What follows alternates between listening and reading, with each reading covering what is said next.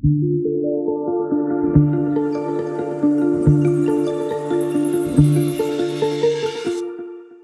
you for downloading the Bristol Lectures podcast, brought to you by the University of the West of England. In this podcast, we are joined by Deanna Oppenheimer, founder, CameoWorks and chair, Hargreaves, Lansdown.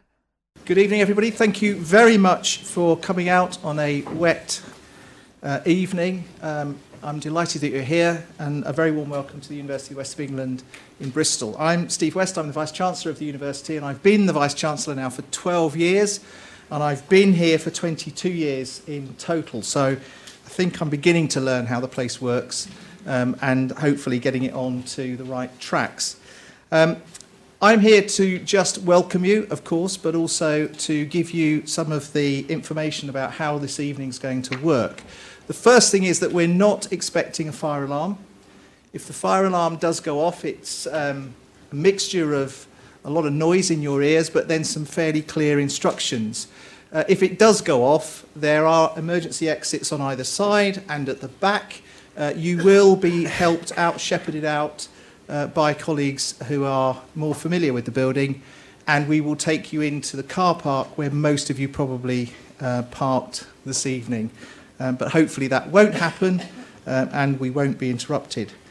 Can I encourage you to perhaps put your mobile phones onto silent, but don't turn them off, because we're going to get you to be part of this evening and encourage you to tweet and maybe take some pictures, unless you don't want your picture taken and put out onto the internet, using the tweet hashtag sign, hashtag Bristol Lectures.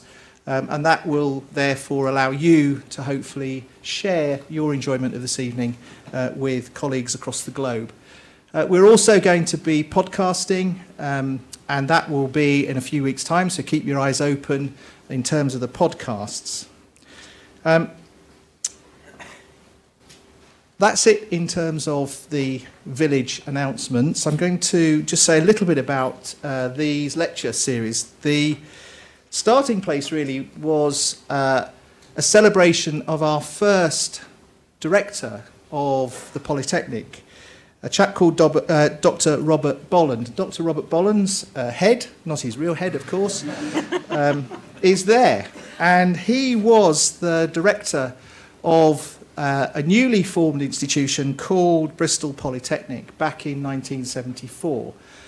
And every year we hold the Bolland Lecture in celebration for a visionary man who really set, I guess, the path for what is now the University of the West of England.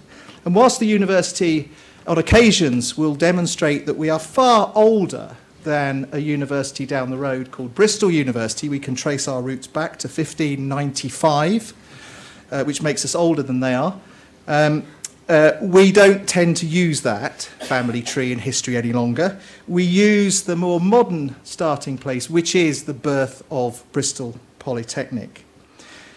Dr. Bolland was a chemist by background, but he was passionate about education, and he was passionate about serving the needs of local communities. He was passionate about connecting with business, and in particular, he was really passionate about part-time sandwich provision and also practice-based education. So education that had a very clear link into industry sectors.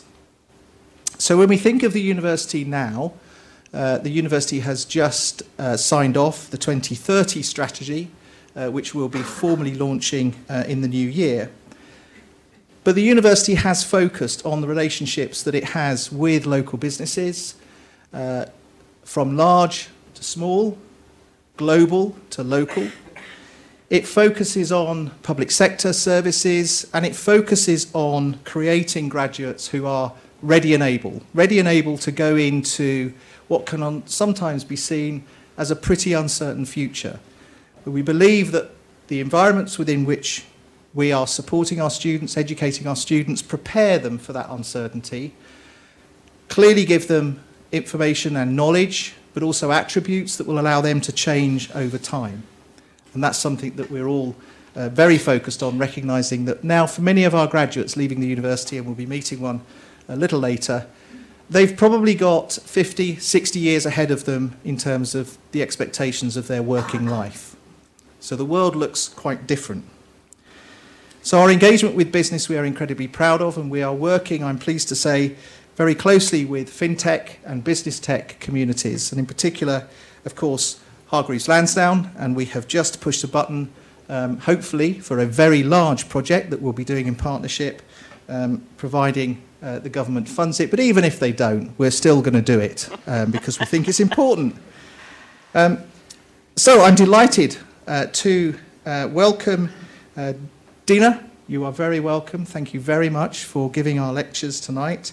And I know that Stephen will introduce you and will ensure that we all know your background and profile. But I am going to take you up on, I hope, one offer, which is to see how we might engage as a university across the Atlantic and develop a truly international global gateway, which is something that we and our local enterprise partnership and combined authority are keen to do, to reach out across the globe to create new economic trade and, I think, education trade as well.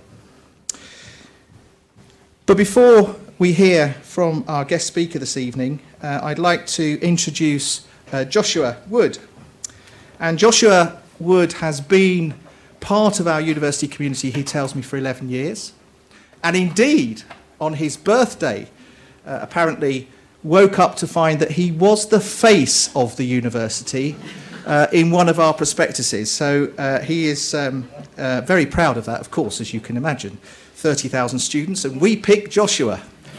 So, but Joshua has obviously been through the university education, been through architecture, he tells me, and we have been supporting him in a very new and important part of the university.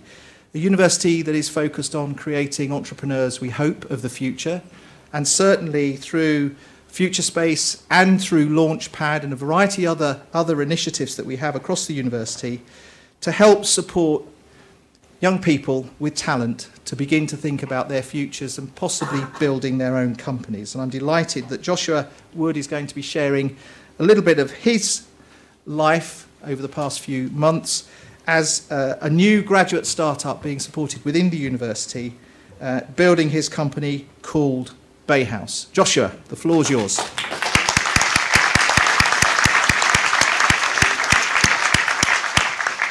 Thanks.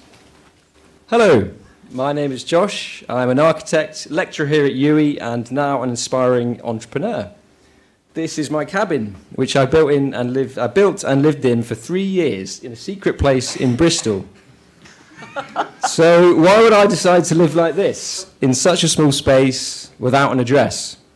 Well, it turns out that many are doing the same. In fact, the tiny home movement is upon us. Think of George Clark's Amazing Spaces, Netflix's Tiny Home Nation, and groups such as the Bristol Tiny Home Movement. The obvious reason is the price of houses in this country. My generation are being dubbed Generation Rent, in the expectation that most of us will never afford our own houses. So living small can save on rent, but there are also many other reasons why people are excited about tiny homes. I sold my cabin on Facebook about 5 months ago, and in doing so had about 100 messages from a huge variety of people. One mother wanted a play space for her kids, an artist wanted a garden studio, a cyclist needed space to work on his bikes, a surfer wanted a place to make tea and relax by the coast. Many wanted to turn their farm or land into a glamping site. Eventually, I sold it to a couple who wanted to spend more time in their paddock, who recently told me that they spent the whole summer in it and did not want to return home. So there are a few companies emerging in the last few years. The cost of these ready-built tiny homes range from around $50,000 to $120,000. Other options for extra space often lack insulation, are poorly designed, being inflexible or impractical, are difficult to build, requiring much skilled labour, are too permanent, requiring concrete slabs, or are difficult to transport, and in many cases are too ugly. So, Bay House, or Bay House, is a flat-pack, build-your-own, modular tiny home system that is easy to build, high-performing, practical, adaptable, sustainable, transportable, and looks like it's been designed by an architect. Like nothing else out there, the Bay House system allows incredible flexibility of design. The kit of parts can include different furniture or bay arrangements to produce limitless designs such as garden offices, office meeting pods, bike shelters, and much more. Bays can also be changed later by easily swapping out furniture parts for others.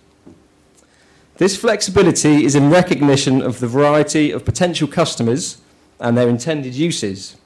And it is why the Bay House model not only enables customers to build their own space, but also to design it using this simple and fun website interface where users can choose from kitchen bay, studio bay, play bay, meeting bay, bed bay, bike bay, dining bay, and so on. The system is an evolution of the birch plywood portal frame method I used for my cabin. Only this time, an entirely digitally fabricated kit of parts, which can be produced by any CNC machine across the world, will enable a relatively unskilled couple to build outside over a long weekend. Users will not need to measure anything, cut anything. They will not need to use a hammer, drill any holes, or pour any concrete or plaster. They will only need a screwdriver on a few occasions. So initial pricing puts a 5-bay garden office at around $15,000, a bike shelter at around $4,000, and an office pod at around $3,000. The time is right for tiny homes. Bay House is an exciting project to work on, to which I thank Launchbase for their help. If you'd like to know more or would like your own Bay House, please contact me via the website at bayhouse.co.uk or speak to me after the show. Bay House may be tiny, but it represents something much bigger. Thank you. Great.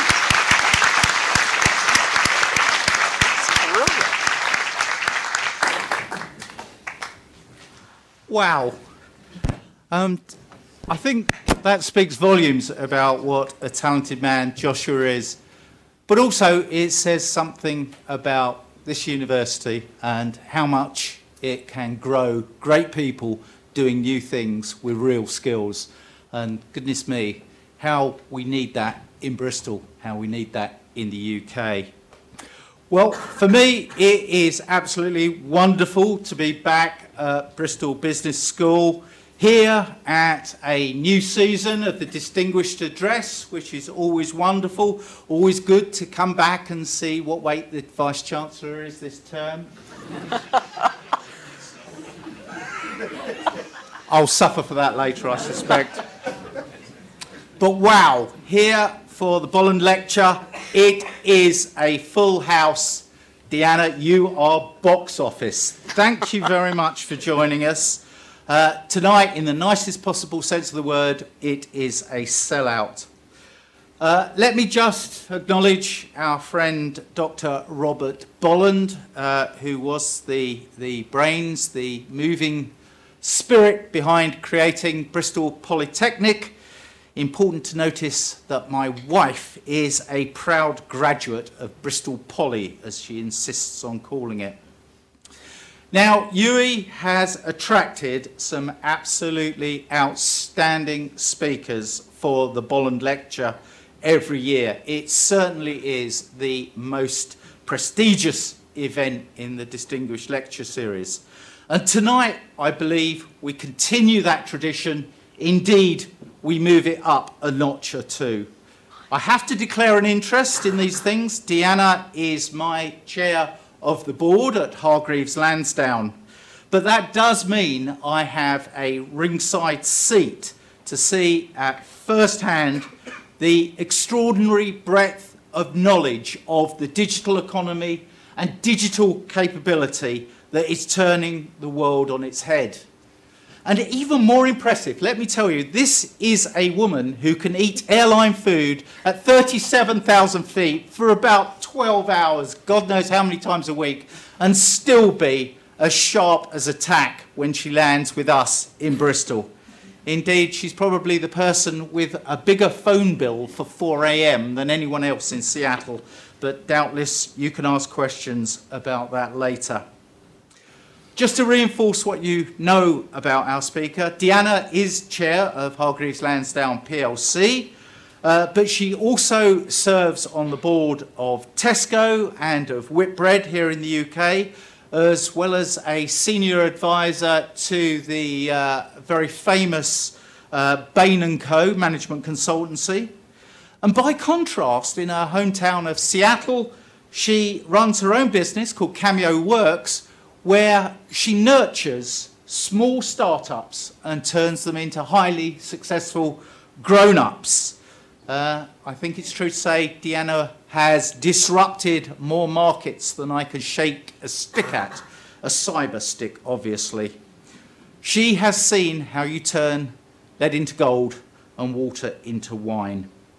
On top of this, Deanna is a powerful advocate for gender diversity within business.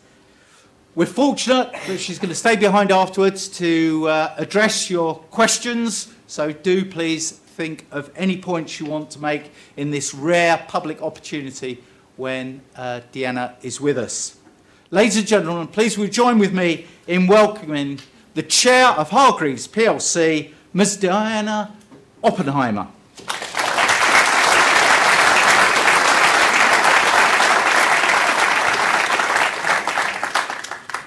Well, thank you so much. It is, good evening, ladies and gentlemen. It is just such a humbling pleasure to be here.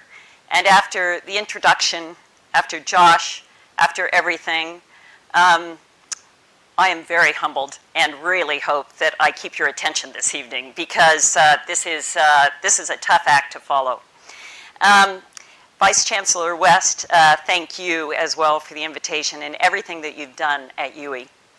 I would like to begin this evening with a quote from a British scholar, P.D. Smith. Ideal cities are very much the product of their own ages. Designed as complete urban statements, they bear the unmistakable print of their own culture and worldview in every street and building. And yet, to be successful, a city has to be open to continuous development, free to evolve and grow with the demands of new times. Now, two cities have been really pivotal in my life. Bristol, and my hometown, as Stephen referenced, Seattle, which is in the Pacific Northwest of America.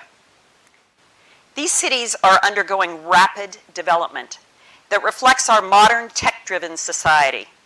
As they grow and change, being ideal will always be an aspirational goal, always somewhere ahead of where we are. But I firmly believe that Seattle and Bristol are ideally placed to help advance the rapid transformation that's occurring in our world economy and to benefit from it, as long as we're willing to evolve and grow with those demands of our own times.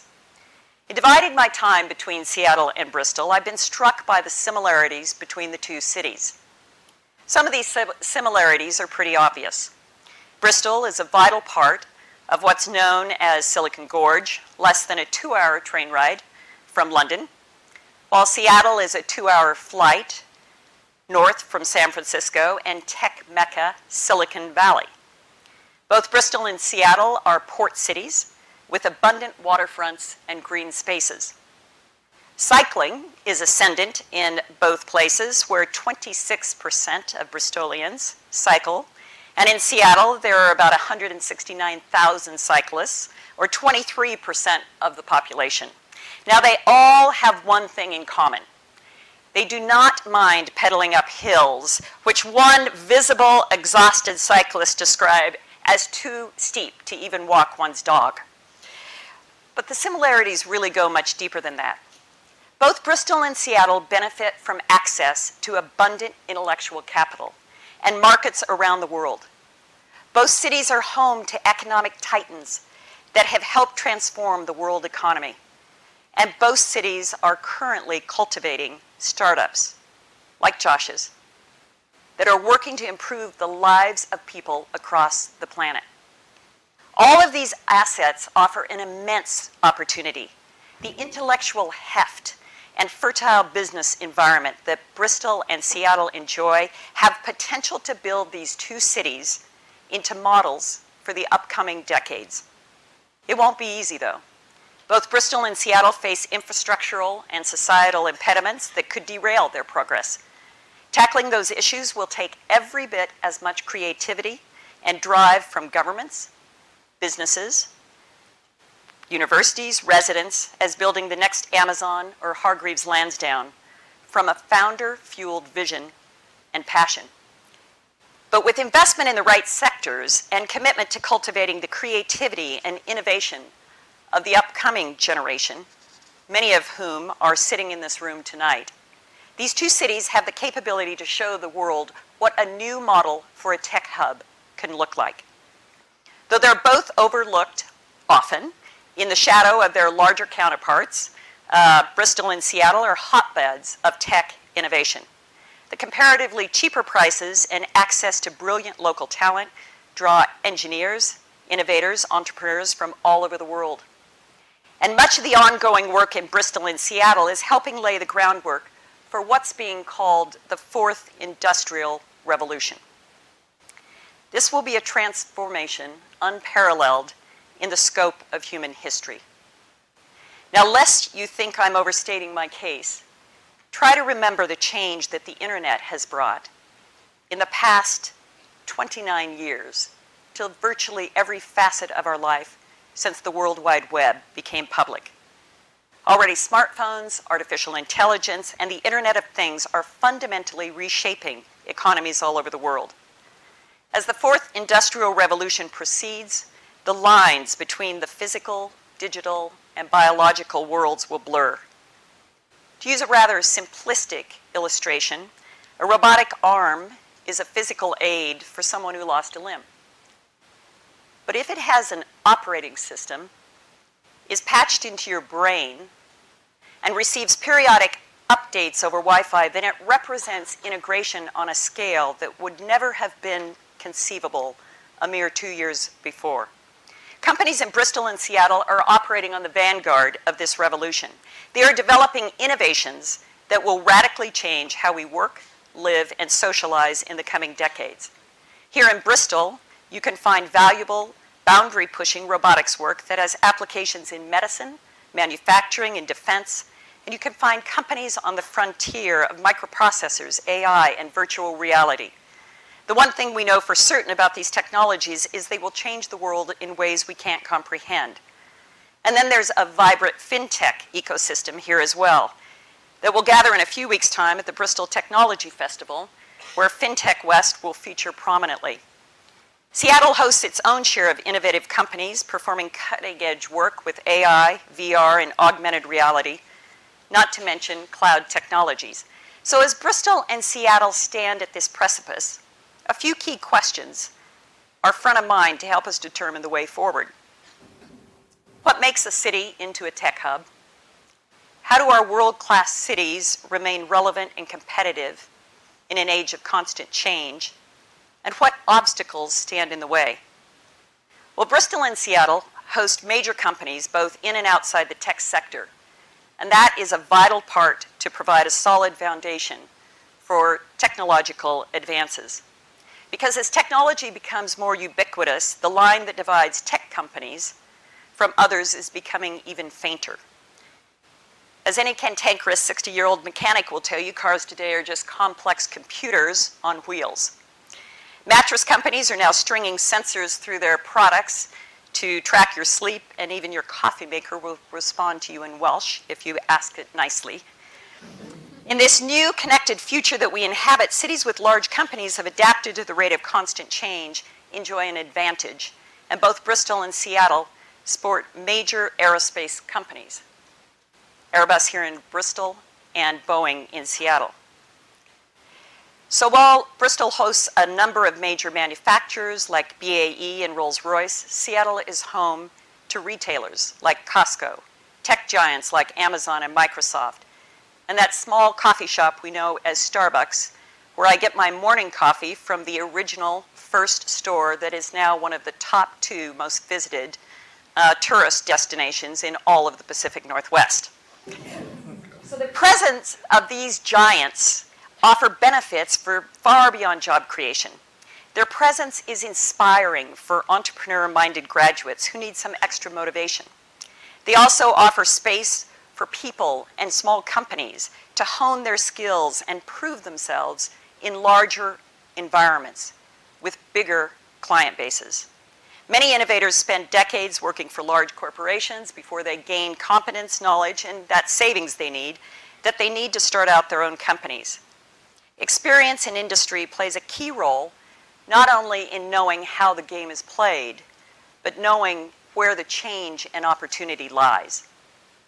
These larger companies also offer opportunities to the students that can be difficult to find elsewhere. Take, for example, at Hargreaves Lansdown. We're very proud to be only one of 2 FTSE 100 companies that are Bristol-born and homegrown. HL has hired 55 placement students over the past 5 years. Now that's in addition to offering graduates programs, apprenticeships, different internship schemes for those who have finished their studies. So while HL is only the first step for many of these graduates, 88% have remained at the company for years. So they enjoy promotions, experience, but most often what they give to us is the future, because that is what we are basing this company on.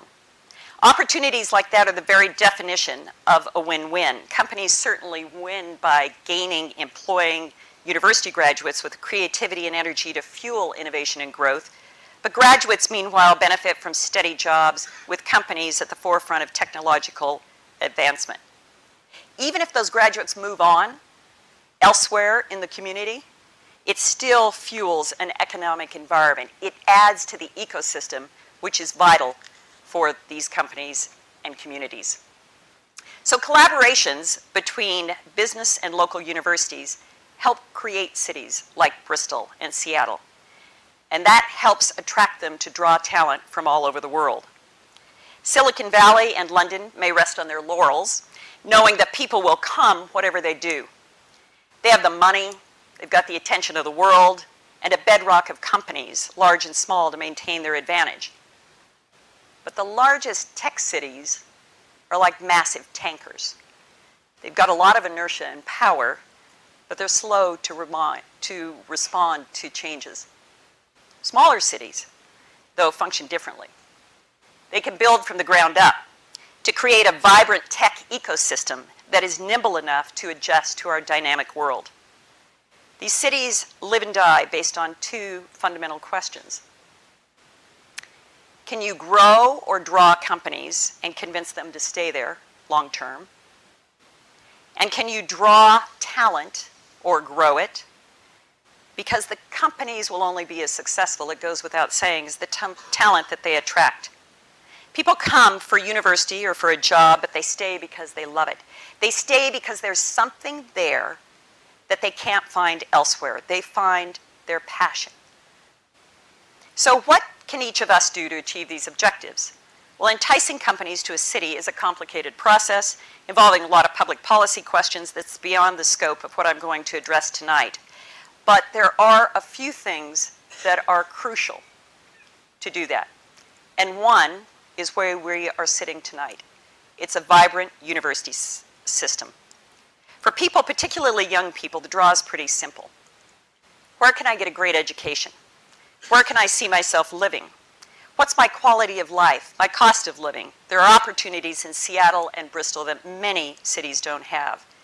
As students move away from home, these world-class universities are really vital. Seattle's friendly business environment relies heavily on local universities. The University of Washington in Seattle and the University of Puget Sound in Tacoma offer explicit programs to steer undergraduates towards careers in business and entrepreneurship. Meanwhile, the University of Washington's Foster School of Business is consistently ranked as one of the best business schools in the region and the top 20 nationwide. They ensure that students, like here, from all majors with a passing interest in business, can take classes in entrepreneurship. The Burke Center for Entrepreneurship engages with over 1,500 students a year through classes, events, and competitions. They actually work with innovators, pairing them with businesses around the city to give them advice, mentoring, and in some cases, actual help starting a business. They ensure that engineers, data scientists, even actors have the opportunity to learn business and entrepreneurship. Now, if I sound somewhat devoted and very excited about these programs, please forgive me, it's because I am. I graduated from the University of Puget Sound, and I was the first woman and the first alum to chair the Board of Trustees there. I'm currently an endowed co-chair for the University of Washington Foster School. It's a one-year term that integrates business leaders, particularly with the students and faculty, no matter where they are in the world, having just hosted a group in the UK that was here from there. Through my work with these universities, I've seen the transformative power of business and education relationships that cultivate innovations, relevance, and inspiration. And it never ceases to amaze me how much more those students really were ever smarter than I ever was. So here, right here, there are world-class education in engineering and innovation. And I see a lot of parallels of those between what we're seeing in Seattle, as I heard and learned about more of the programs that are at UE. But one statistic really stood out. 95% of the UE students graduate into employment. In my experience, that's remarkable, and a huge opportunity, again, to create that ecosystem of tech. Bristol's home to Bristol Robotics Lab, a collaboration that is on the vanguard of that fourth industrial revolution. The type of coordination that BRL exemplifies is a huge benefit to innovation, because by collaborating, we expose ourselves often to concepts that we couldn't possibly imagine and discover creative powers that we never realized we have. Now, what about outside the university environment? What is it about the cities themselves? Well, as sea-adjacent cities, Bristol and Seattle are blessed with mild climates and pleasant sea breezes, except for tonight. Their ports connect them to the world, and they often have shipping avenues for manufacturing giants. They're also environmentally friendly towns with abundant green space and reasonable parks and cycling routes and nature. And that type of creativity that launches an innovative tech hub is really intrinsically linked to the creativity that spurs artistic expression. Access to film, street art, music benefits the overarching innovative culture and makes engineers and entrepreneurs more creative, developing both their right brain and left brain creativity and analytics. So let's consider Bristol for just a moment. Seattle's birthplace of Jimi Hendrix and grunge, that alternative rock genre that had parents in the 90s in absolute conniptions. Bristol, meanwhile, I was pleased to see on one of my first visits here, I looked over and there was Cary Grant in all his glory. Aardman Animations, the producers of Wallace and Gromit. The Bristol underground scene, which created its own blend of music and street art, elevated artists like Banksy who have expanded this generation's perception of what art would be. Now, why is that important? Because music, films, all of that, street food, everything, contributes to the fabric of a city and the collection of its residents. For this upcoming generation of engineers and programmers, as the fourth industrial revolution picks up speed, the capabilities of AI will expand. So tasks currently performed by engineers, programmers, will become automated, and new professional opportunities will open up. But these new jobs, the jobs of the future, are going to require coordination of both the left and right brain. It will improve that we will have to have soft skills, strategic thinking, and creativity. That type of thinking can't actually be learned in a book or picked up on an online course. It stems from cultural exposure, from the millions of little intangible inspirations that come from exposure to diverse art, food, and culture. The cities that separate themselves from the pack will be those that foster diversity and inclusion. Not only will a vibrant cultural scene attract more innovative, adaptive people, but it will help cultivate the dynamic, creative environment that's also so difficult to measure. But it's crucial. It's what will make the difference between a city that almost made it and flourished. Seattle and Bristol have a great deal to offer residents who are fed up with the cost of living in large tech hubs. Increasingly, even companies are becoming sensitive to the costs in San Francisco and London. In fact, big tech companies in Silicon Valley, some of them now encourage new hires to live not only beyond the traditional city limits, but you're only restricted to the same time zone in the western United States. That's about 10 states that can be in your commute area. Neither Bristol nor Seattle is exactly cheap, but Bristol's consumer prices are 12% lower than London's, and its rent is 48% lower. Meanwhile, consumer prices in Seattle may only be 6% lower than San Francisco's, but rent is about 73% cheaper. So given all these advantages, I would like to talk about a few obstacles that could curtail either the expansion of business or the desire of the residents to remain. So tech companies tend to be more mobile than firms in most other sectors. It can be kind of a hassle to move a factory, but changing the location of a bunch of desks and an internet hookup is easier. So in much the same way that Seattle and Bristol challenge their larger counterparts, they also compete with other regional hubs, like Austin and Denver in the US, or Edinburgh, Cardiff, and Manchester in the UK. And that's without even counting the numerous cities around the world like Berlin, Singapore, Cape Town that are now competing for tech talent. So while such a wide variety of innovative cities is unquestionably good for our respective countries and customers around the world, it also is forcing us to perform at the top of our game, lest people decide to move elsewhere and companies follow. The United States and the UK have historically been two of the most open companies and countries to talent from around the world. That status is currently at risk, and it jeopardizes both Seattle and Bristol, which have benefited greatly from a foreign-born population, because we rely on intelligent, motivated workers who have virtually the opportunity to go anywhere. And that is an important source of intellectual capital.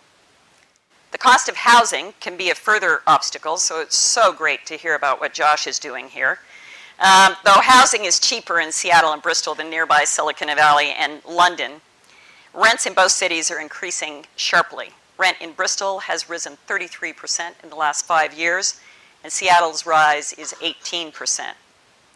Now, there's lots of companies and charities working to address housing affordability.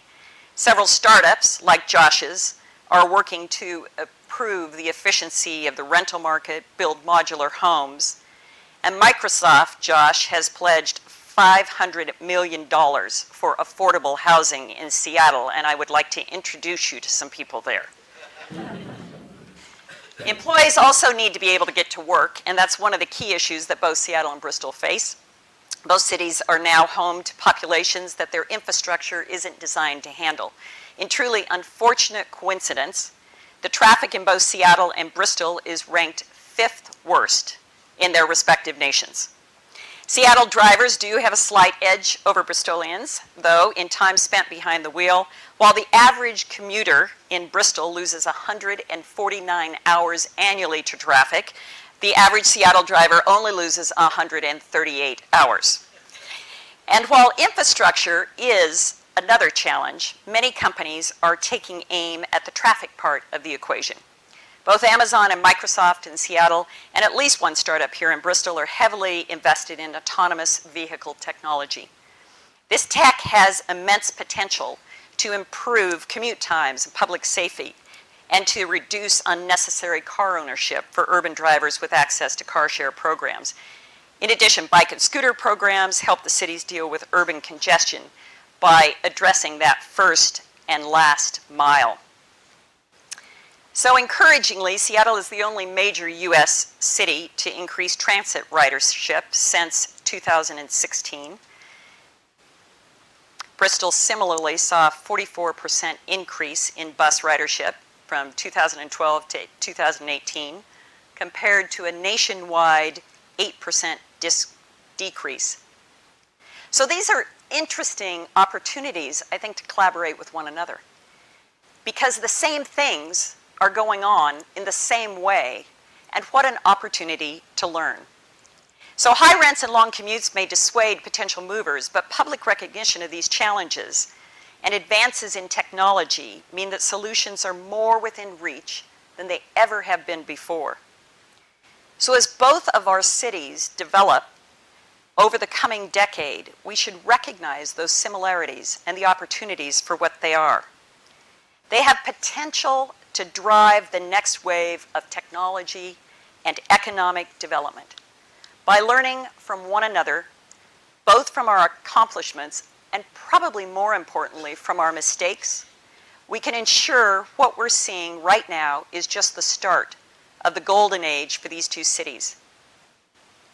But I really have faith in the young people of this world, many of whom are here tonight.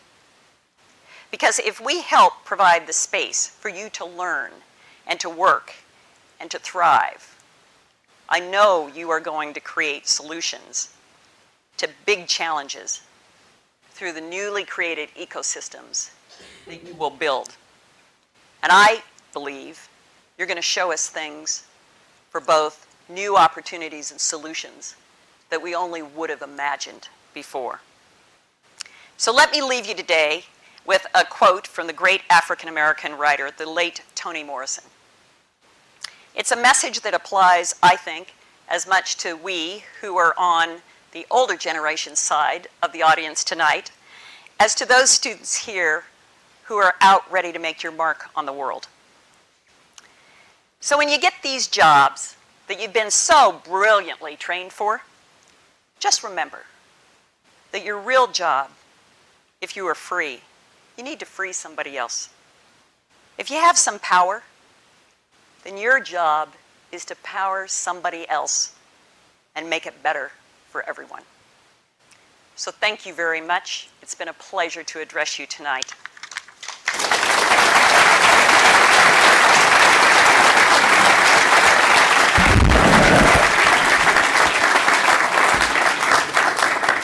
Thank you very much, Deanna. That was wonderful. As I said, Deanna's very kindly agreed to take questions. So for those of you who've been here before, we're going to follow the usual protocol. If you could raise your hand, a microphone will be brought within an arm's reach, and then I'd invite you to share your name and your organisation, and please ask your question with due deference to brevity.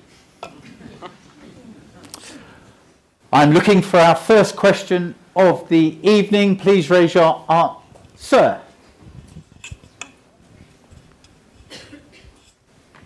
Good evening, my name is Muir MacDonald, Institute of Directors here in the Southwest. Thank you very much indeed for a lovely and stimulating talk for us all. And thanks for reaching out to the oldies like me in the audience, as well as the youth that you gave a big chuck up to as you explained that all our futures is in their hands, perhaps. I've asked this question before in this room, and recognising that you're chair of some significant organisations and on the boards of significant organisations, and as the Institute of Directors I might ask this question. One of the youngest people that you have on your boards, given that you've just explained the significance of the energy, the perspectives that the generations leaving this establishment have. Thank you so much for asking that question, and I want you to know this was not planted. I have made one appointment since I was named chair at Hargreaves Lansdown, and it is Dan Ollie, who is in his 40s. He is a technologist. He's the Chief Technology Officer for Relics Corporation. And when we went out for that search, we basically said, we want somebody with a technologist. And the search firm looked at me and they said, yeah, well, we've got these private equity guys that are doing everything. I said, no. I want the engineer that cut code all the way up, that understands exactly how you transform, sits down with engineers on a whiteboard and does that. And Dan does exactly that for us. And it has made a miraculous difference, not only to the boardroom, but certainly to all of our colleagues that are in technology and in the other areas that support it, because he's been there, he's seen it. And I think as a director, one of my views is that, yes, we need to do governance, but we also need to help develop that talent that's in those companies that we govern. So that's Dan. Thanks for asking that question. Sir. Hello. Hi, my name is Frank Noble. I'm the Chief Executive of St Peter's Hospice, which is our adult hospice here in Bristol. You talked about business, you talked about art, transport, finance, tech. May I ask a question around not-for-profit, Yes. volunteer and charity? And a vibrant city hopefully joins all of those together. Yes. I'm interested in the delivery of care and joining that up, but I'm also interested in raising money. We have 51 shops, and perhaps we can do something with business around a circular, more green economy. So I'm fascinated just to hear what you think about the not-for-profit charity sector and how that might better connect in a vibrant city. Well, actually, thank you for asking that question. And as I was sitting there cutting down things to make the 25 minutes, I didn't get to elaborate on everything because I'm passionate about nonprofits. Again, I think that it's absolutely intrinsically linked. One of the things that I'm going back to Seattle with and for over this weekend is there's a charity there called Mary's Place. And when you ask about youth that are on that charity board, my husband's not on that, I'm not on that, but our daughter is on that charity board. Because what they're basically doing is reaching out for a combination of business. They're very highly funded by Amazon, universities, as well as with hospitals to address the whole homelessness issue, which is a huge issue in cities where you have obviously rising house prices, which tech cities tend to drive. So I think that nonprofits are absolutely intrinsically linked because they can bring a dimension of service, of a longer-term mission to an ecosystem that businesses will not always do that. The second thing I should say, and this could be a whole nother lecture if I ever get invited back, but I do think that we are moving into a time where purpose-driven institutions are absolutely going to be essential. 5 to 10 years from now, we won't say, was there ever somebody that didn't know what their purpose was? And so I do believe, if I look at another company that I'm familiar with, Tesco, where we have really looked at developing out that purpose of what is the purpose of our role in the greater environment of the world, that is very crucial. So I think it's incumbent and important, and I'm pleased that there's a vibrant group here in Bristol.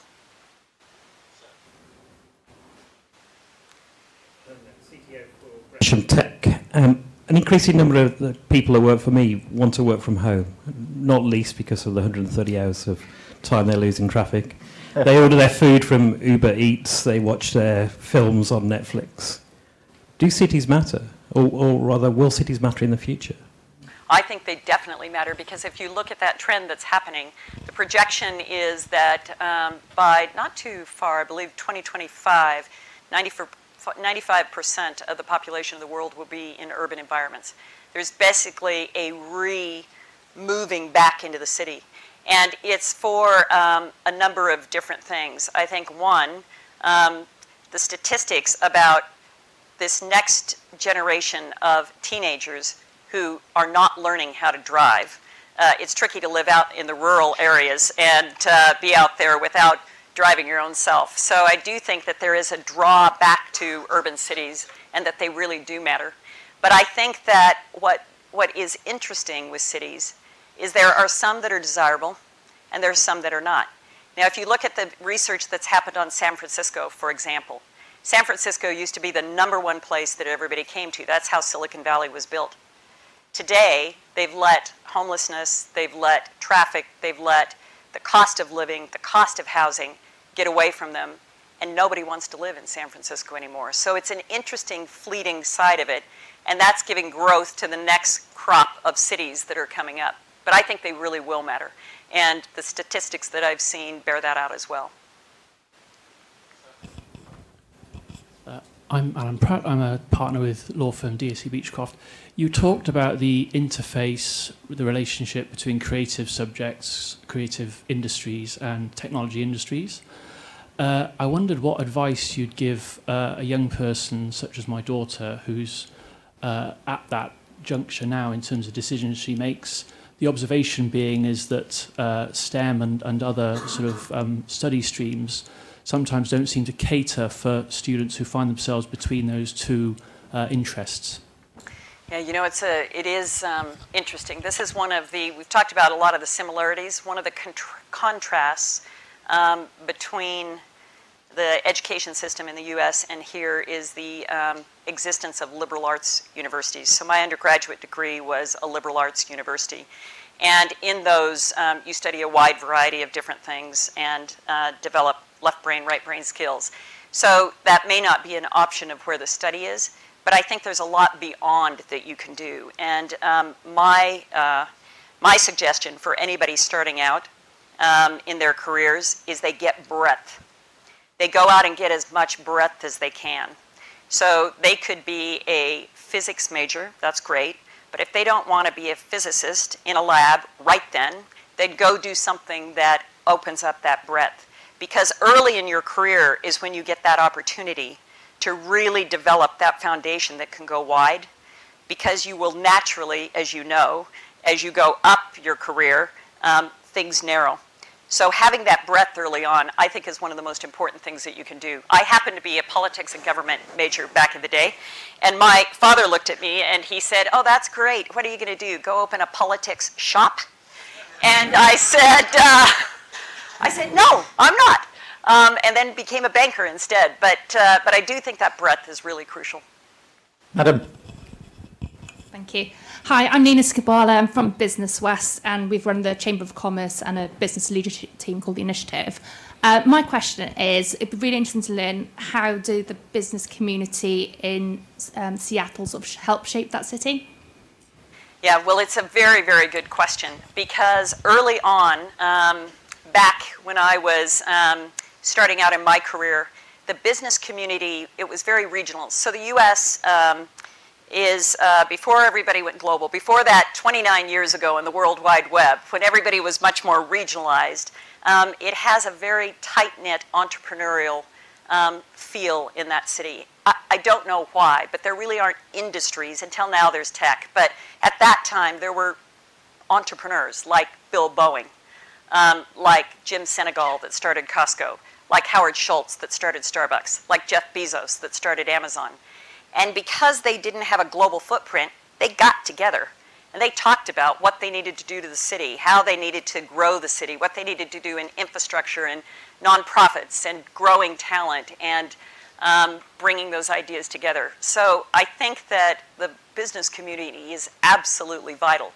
Today, what you have the opportunities for is to be able to collaborate with a lot of this technology that's coming in, startups, and to be working together, but also throughout that ecosystem. Because I know it's kind of, we used to call it networks, then we used to call it communities. Now the kind of buzzy thing now is ecosystems. But the point is, it's just people from a lot of different walks of life getting together for the betterment of the city. And that's vital. Madam. Thank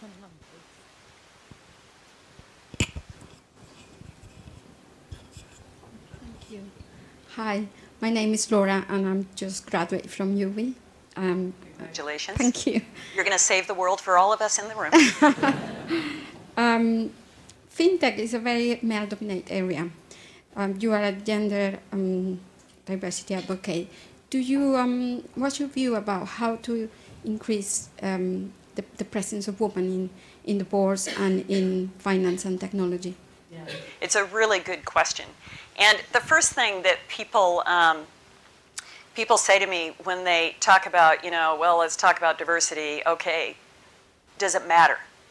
Yeah, it does matter. It matters because in times of uncertain times, like going through a fourth industrial revolution, what happens is things are unknown. And so when things are unknown, you want diversity of thought sitting around the table. And that's why it really matters, and it's that diversity of thought. I actually feel so passionate about this. I've started a nonprofit in Seattle called Board Ready, and it's working in the US to get more diversity at the board level of governing boards. But in this case, in funding in tech, the stats are abysmal. I mean, it's, I think it's like 3% of the VC funding in the US are gender balanced. So what do we need to do? We need to start way early on with a number of different programs, which a number of groups are doing, at getting STEM into kids and into both boys and girls. But I think beyond that, what's going to happen as we converge these right brain, left brain skills and jobs, women are going to be really crucial in this. And so I think the smart people are going to start to figure out we need to fund some of those people and bring them along. And there are organizations that are starting to do that, but it just has to accelerate. It has to go faster. And part of the things that I'm seeing from my work is it's not anymore that people don't want to do it, it's that the networks are not there. And so we have to keep in this ecosystem collaborating, using all these tools to get people together in the right network, because people still too often go and say, hey Steve, who do you know? And Steve and I have the same network that might not be as diverse as we'd like. Thank you. One last question, I think, up here, if we can find the microphone. Thank you.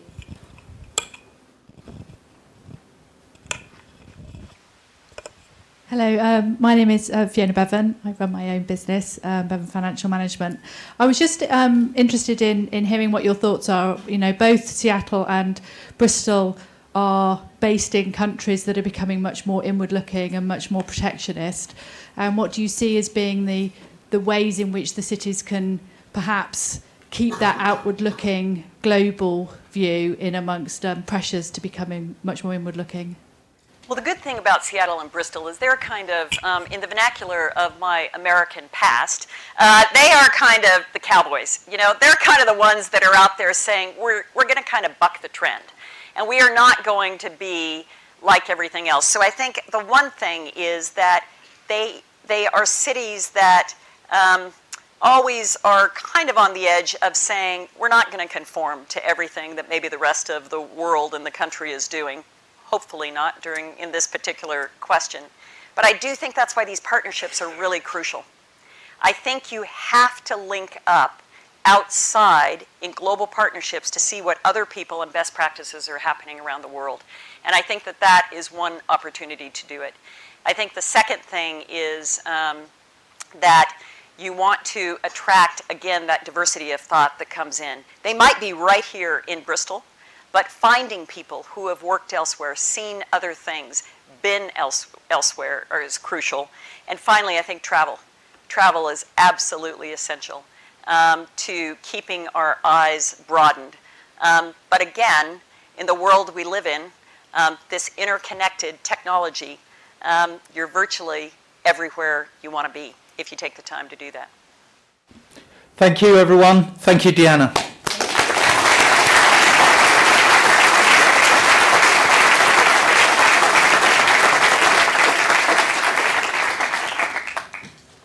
So thank you, Deanna. That was fantastic and a great way to start our new season of these distinguished lectures. I can't not make a comment on one thing that you said, and that was I love the idea of a politics shop where we could perhaps go in and choose something different, maybe. Maybe something else we have in common between our countries. That's as far as I'm going, otherwise I'll get into trouble. The one thing that I would say is that I think you've opened our eyes to something very important. One of the hats that I wear is as the chair of our Local Enterprise Partnership, and the Local Enterprise Partnership has just launched and published its industrial strategy, and all of the things that you've highlighted as the great things about our fantastic city region and clearly your city in the US, that provides us with a blueprint. It's a blueprint about what we should be thinking about and how we should be engaging in our futures and the creation of those futures. It's not by accident that both the university's new 2030 strategy, but also the West of England's strategy and industrial strategy in particular, has at its heart purpose. It has clarity about purpose. It is about our people. It is about our place and how we shape it. But most importantly of all, it's about how we work in partnership. And for Bristol City region, and I suspect for the rest of our country, it will be about how we become truly global in our outlook and in our progress as we path a new route for ourselves. And it's also going to be about how do we put this place, our city region, right at the heart of our economic recovery, but in particular, become the global gateway for a future. So, Deanna, thank you very, very much. I will take some of those thoughts back and encourage my board within the Local Enterprise Partnership to be more ambitious, more visionary, more edgy, and more creative, and hopefully encourage our political leaders to do likewise. We have a very small gift token. We thought about withdrawing all of our funds from Hargreaves Lansdown to support this, but we decided in the end that wasn't a good idea. That's right. Exactly. So I'd like to give you a very small token. Thank you very, very much. Thank you. So much. Thanks, Steve. For more information about the Bristol Lectures series, including other podcasts from the series, visit uwe.ac.uk/Bristol Lectures or follow #Bristol Lectures.